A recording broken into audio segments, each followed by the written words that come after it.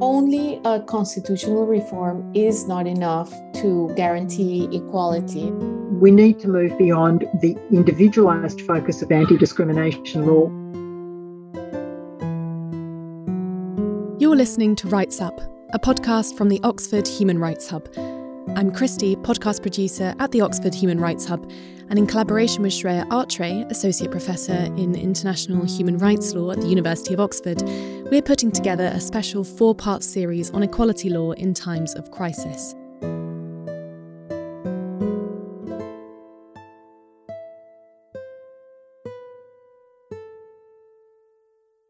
In episode 2, we looked at whether equality law and equality-related legislations and policies are set up to tackle exponential inequalities during crises. The picture was, perhaps inevitably, mixed, and it became clear that equality law, legislations and policies can't be severed from the context of the society in which they're operating. With all of this in mind, now I want to know how we could reform equality law so it can better respond to exponential inequalities during crises. Let's begin this third episode where we started episode 2 by thinking about the UK Equality Act 2010. You might remember we spoke about the anticipatory or ex ante approach to reasonable accommodation, which puts the responsibility on service providers and public bodies to think in advance about accessibility and take reasonable steps to make sure disabled people aren't at a disadvantage. And that contrasts with the more well-known reactive or ex post reasonable adjustments duty that operates in the employment context, which it's only triggered, the duty is only activated when a disabled person encounters a disadvantage. Anna Lawson is Professor of Law at the University of Leeds and Joint Director of the Multidisciplinary Centre for Disability Studies. So it's only from that point that the employer has a duty to make changes, subject to reasonableness, to solve the problem. So that in an emergency context was much more limited, I think, and there wasn't so much evidence of cases coming forward on that relying on that duty. So if this reactive approach doesn't put the onus on education providers and employers to foresee disadvantage and doesn't seem to be serving people when they need it during crises, should we just do away with this reactive approach and make everything anticipatory? Lisa Waddington, Professor of European Disability Law at Maastricht University in the Netherlands. Now, the anticipatory or the ex-ante approach to reasonable adjustment can certainly do a lot of the heavy lifting. It can take care of the most common and foreseeable needs of disabled people through the provision of accessibility and so on.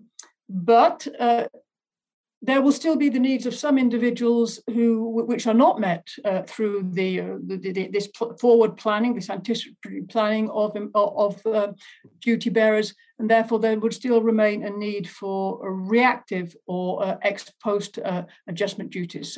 So we still need the reactive approach. But Lisa Waddington goes on to tell us why it would be valuable to adopt the anticipatory approach in employment and education contexts too. Remember, it's in these contexts that the anticipatory approach doesn't currently apply.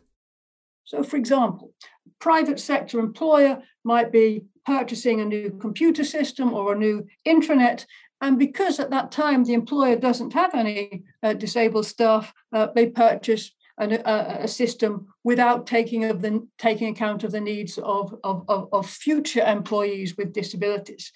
And that's perfectly possible because there's not an anticipatory duty to consider the needs of persons with disabilities, an anticipatory reasonable adjustment duty. 1 year later, a person with a disability applies to work at that employer, and they find that this computer system isn't compatible with them. And then it's going to be too late probably to make the changes because the system was so expensive in the first place. And that means that that disabled person is then excluded from that employment opportunity. So there is definitely a lot of benefit of having an anticipatory and ex ante approach also with regard to employment and education, and not just with regard to service providers. In fact, Lisa tells us how when the Disability Rights Commission did a consultation on the Equality Act, the Commission proposed just this. They said that the reasonable accommodation duty across the Act should be both anticipatory and reactive, and that this should apply to employers and education providers, not just service providers. The legislator, however, only included the dual approach for service providers. So even when there are clear, informed recommendations, it's not so simple as merely making the change and implementing it. Another human rights expert that we spoke to argues there may also be other barriers outside of constitutional provisions and laws that prevent rights from being enforced. Helena Alvear is professor at Sciences Po Law School in Paris, studying the Equality Clause in the Colombian Constitution. She was previously dean at the University of Los Andes School of Law in Colombia. Only a constitutional reform is not enough to guarantee equality. Constitutional provisions have to be followed through laws, and laws have to be followed with robust institutions that set forth, what are the tools to make this equality promise possible. So robust institutions, but also public investment and public spending in complex and profound understanding of where are the causes of inequality. In fact, Helena says there are plenty of laws in Colombia with equality clauses, and that focusing on reforms to laws may not be the right approach in this context. So the issue is not that there are not enough laws. Actually, there are quite a few. But the issue is, what do these laws do? And what these laws do mostly is reiterate. So they repeat the idea that, for example, there should be equal pay for an equal job, so that men and women should earn the same. But actually, if you repeat the term equality, you're not necessarily dealing with other laws that influence the possibilities that this equality promise is going to have. So the example I look in depth into is the fact that even though there is an equality clause in many laws, when you take ideas about economic development, the ideas about economic development in the country have actually concentrated on sectors that employ men mostly.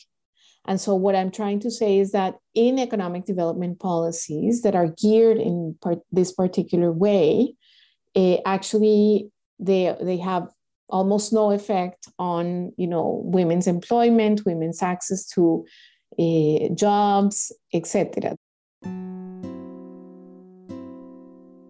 So now we're starting to expand our viewpoint, looking beyond equality laws.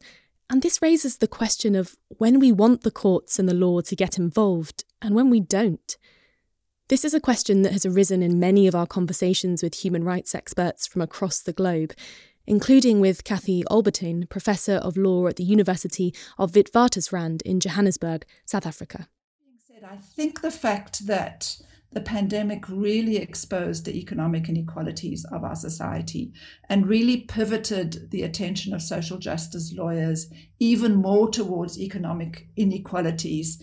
It began to show us, if you like, the places, it began to show us where we could develop equality law towards more transformative long-term possibilities in terms of dealing with economic inequalities. But it also, I think, very clearly showed us where the kind of barriers and limitations would be in doing that, and what it is we can expect courts and judges to do, and what it is that we really don't want them to do at all. Equality law in relation to social provision in South Africa is only effective when there is some social provision in place, right? So you do need government to act, to allocate social grants, and in this case to allocate the social relief of distress grant. Once it had allocated the social relief of distress grant, equality law allows you to say, well, how comprehensive is its coverage Are there groups defined by prohibited grounds such as race and gender, nationality, who have been excluded from coverage? And if so, can we use equality law to plug those gaps? So in South Africa, Kathy tells us that equality law in South Africa did indeed manage to plug one such gap in the social relief of distress grant, which initially left out asylum seekers. It was brought on an urgent basis to court, and the judge ruled that excluding asylum seekers amounted to discrimination. But, according to Kathy, there are still limits to the role the courts can and should play. And those boundaries really are questions now of we're entering the field of budgetary allocation and economic decision-making. And that's clearly a case where courts have a very limited role to play. But I think what courts do well, and there is now emerging precedent in South Africa in non-pandemic related cases, is that courts can require what I call constitutional accounting or constitutional accountability. So they can at least ask government to account for their economic choices and make sure that those economic choices are in line with the aspirations of our constitution, which are aspirations to overcome disadvantage and to advance social justice. There are other recommendations emerging from interviews we did with human rights experts about how the Constitution can provide a check on government action. This only holds, though, if constitutional protections have been strengthened to allow them to play this vital role. We spoke to Alita Sprague about this. Alita is Senior Legal Analyst at the World Policy Analysis Centre, and she's part of a team studying constitutional approaches to protecting workers' rights in 193 countries. One piece that we try to highlight is that having these protections strongly in place in constitutions before a crisis occurs can help ensure that government's responses to the crisis remain consistent with fundamental human rights and don't neglect the needs or unique threats faced by marginalized groups. So one example of this that we elevate in the chapter is a case from Malawi in which the High Court ruled during the first lockdown that the government could not impose a national lockdown without first putting in place adequate social security measures for marginalized groups and people in poverty. It's a really powerful decision. And this decision was based on a number of constitutional rights and protections, including the right to life, the right to livelihood, and a directive principle on basic needs. And looking at all these pieces together, the court determined that the Constitution implicitly protects the right to social security. And constitutional protections can help keep check on government action not just during crises, but also when we're emerging out of crises. As we know all too well, emerging out of a crisis often coincides with governments tightening their belts, which can impact disproportionately on vulnerable groups. As far as what these provisions can do or what their potential is in the aftermath of a crisis or in preparation for the next, there are three functions that I would highlight. First is just offering a practical and normative tool against discrimination as economies recover. A second is protecting against backsliding on critical health and social protections, even as countries seek to tighten their budgets.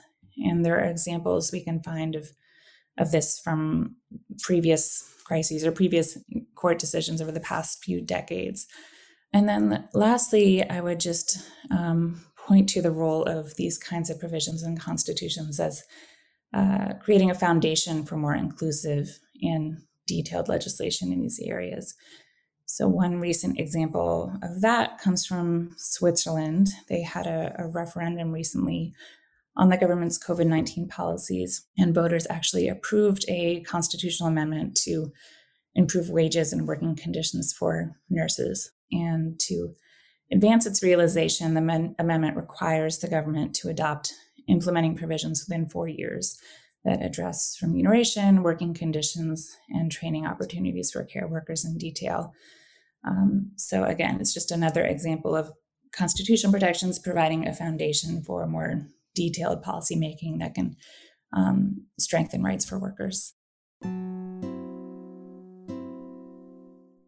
As we touched on in episode 2, structural problems in society can also act as barriers or obstacles in achieving equality. So the question is now, how do we address this when thinking about reform to equality law? Addressing structural problems is a huge challenge. Beth Gaze, Professor of Law at the University of Melbourne Law School, speaking about structural challenges in Australia. So I think that for me, they fall into two categories. One is the impact in the labour market of the precarious work that many people have no alternative to.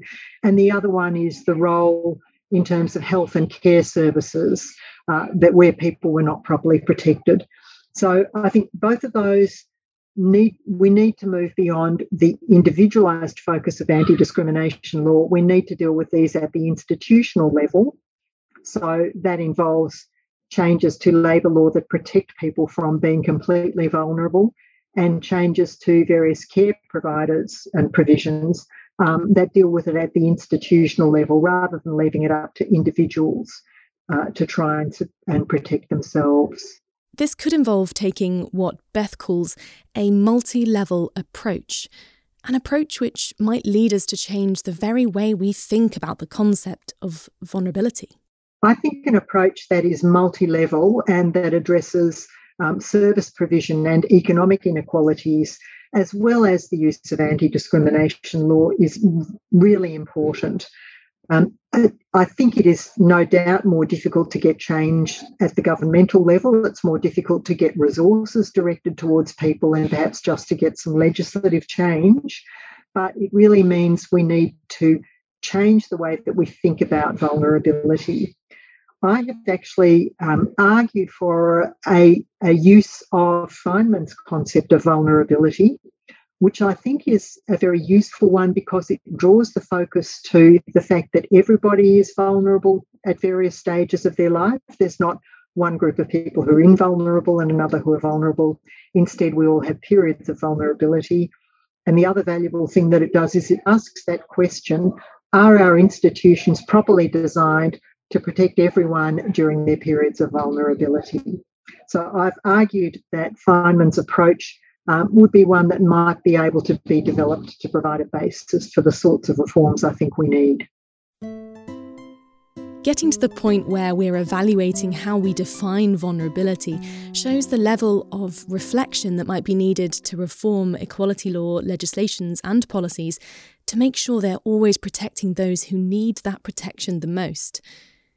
In this episode, we've heard how we could use varying or multi-level approaches, as Beth says, to guide this reform. But if we're going to be working increasingly with a multi-level approach, we need to make sure no one falls through the gaps between these different levels.